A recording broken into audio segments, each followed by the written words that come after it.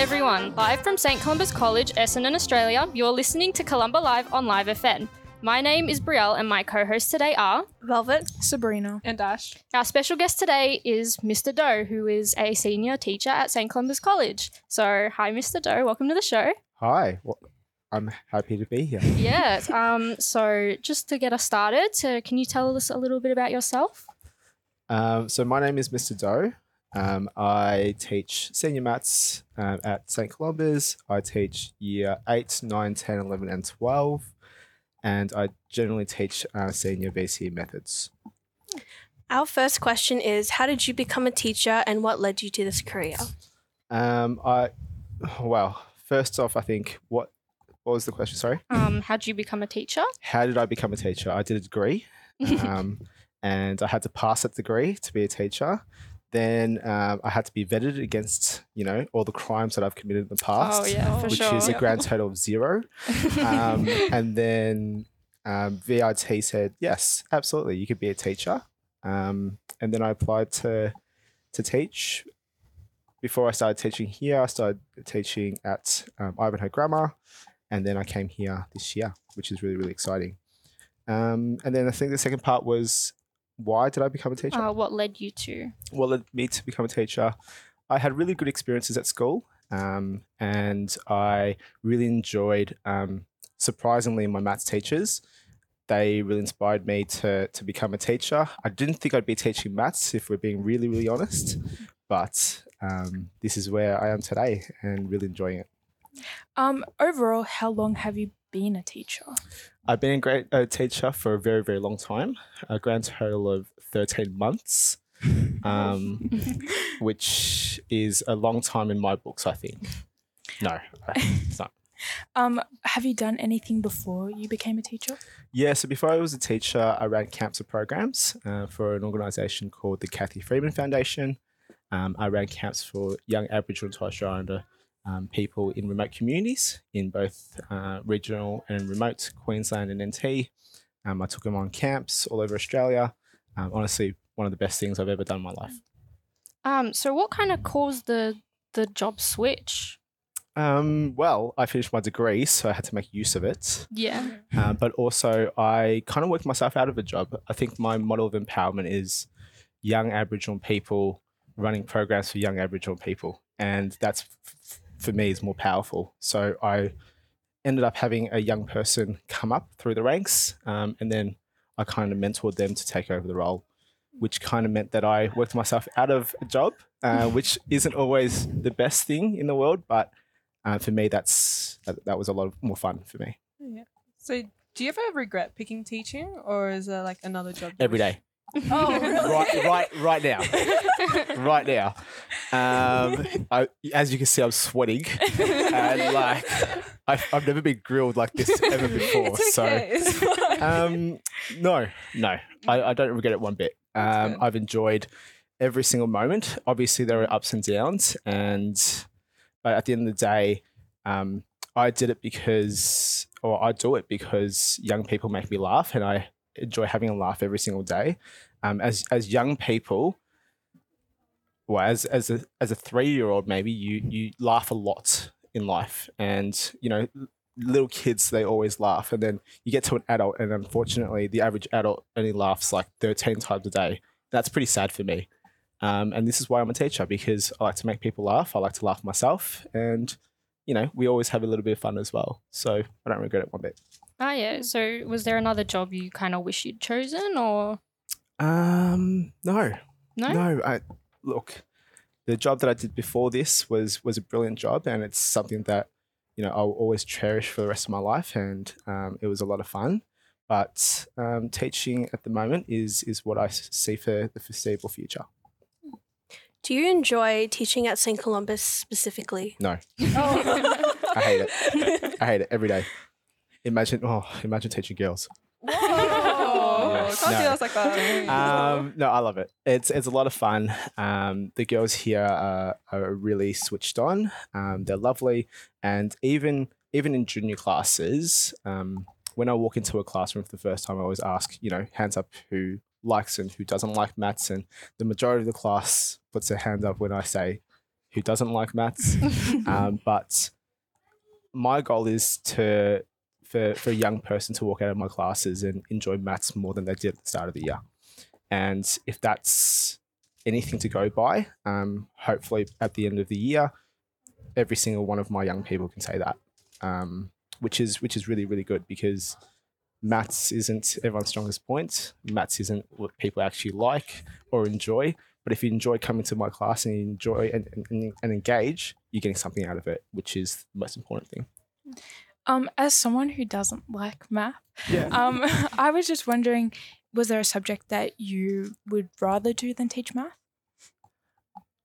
Good question. At the moment, I think I kind of teach maths by default because that's one of my specialties. But before I was a teacher, I ran camps and I volunteered a lot with UN Youth Victoria, UN Youth Australia, and on a program called Youth Parliament as well. So my civics background is also pretty big. I'm really interested in politics, and obviously the Aboriginal and Torres Strait Islander space as well. So, if I could create or curate a subject, that would be something to do with Aboriginal and Torres Strait Islander cultures, identities, peoples, and the country that we're on, but also look at politics as well. Sorry, Mr. Avery. I'm not taking your job, I swear. What's your favorite thing about teaching or least favorite thing? My favorite thing about teaching is that every day is a new day, and it's an opportunity for me to come into the day and really impact young people's lives. And my least favorite is trying to get here before the crack of dawn to get a car park. That's not fun. All right, if you guys are just tuning in, you're listening to St. Columba's College Essendon, Australia. We're here with Columba Live. My name's Brielle and my co-hosts today are Velvet. Sabrina. And Dash. And our special guest today is senior teacher at St. Columba's College, Mr. Doe. So just to kind of get back into the swing of things, like a lot of students at this school really think that you're a quite easygoing teacher. Just wondering if you thought Tell me more. Just wondering if you Anything thought else? that being a chill teacher is kind of like better for students, so they kind of respond more to that kind of teaching style? That's a really, really good question. I think for me, being chill is one thing, but also having an actual interest in your young people that you're teaching is also really, really important. For me, relationships are the crux of what teaching is. And having your young people and being able to engage with them and having an actual vested interest in them means that they feel like they're seen and they're heard and they're respected as well. I think the other thing is also making sure that, you also respect and treat your young people as individuals and as human beings as well. That's also something that, unfortunately, sometimes we forget about in the grand scheme of things. And if we've been doing things over and over and over again, maybe that's something that we forget. But for me, it's always in the back of my mind that I need to make sure that I have a positive relationship with each and every one of my young people. And if I have that, then that means that I can teach them just about anything. As a teacher, how would you measure success? How would I measure success? Whether my young people are engaged in what I do, whether they want to, again, have me as a teacher, whether they actually rock up to class, because that's also a key measure of, I guess, success for me. It's not necessarily, I don't care whether a young person passes or fails or, whether they hand in their homework or not. But for me, it's really, have you enjoyed coming to class? Have you improved? That's the most important thing. So how would you keep your students engaged in your lessons when you always hear like, oh, why do we have to learn this? It's useless. Well, they do have a test coming up in like 2 weeks and exams as well. So like it may not be relevant for their life, but it's relevant for the next 2 weeks and the end of semester exam as well. So unfortunately, that's just the way it has to be. Do you feel more pressured teaching VC classes than regular classes? Oh, absolutely.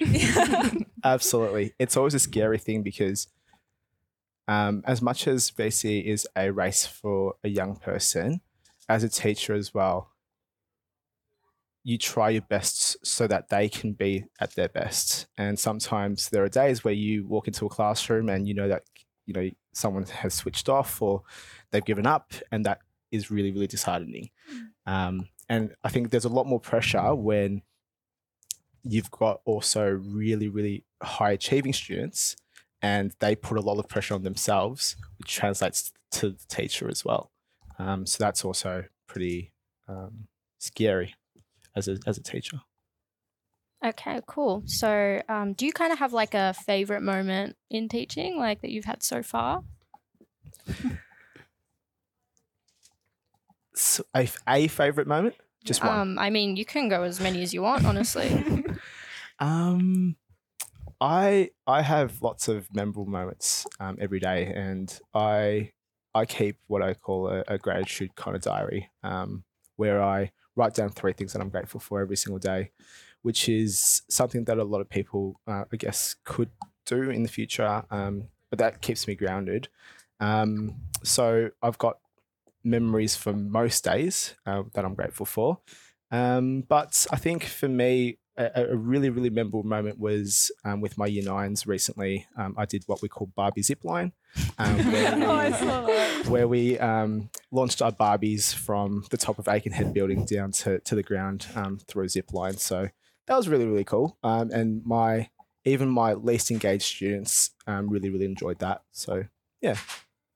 Just kind of to follow up on that, how do you come up with ideas like that to really keep like an interest in the subjects you're teaching? Good question. The internet is a beautiful place.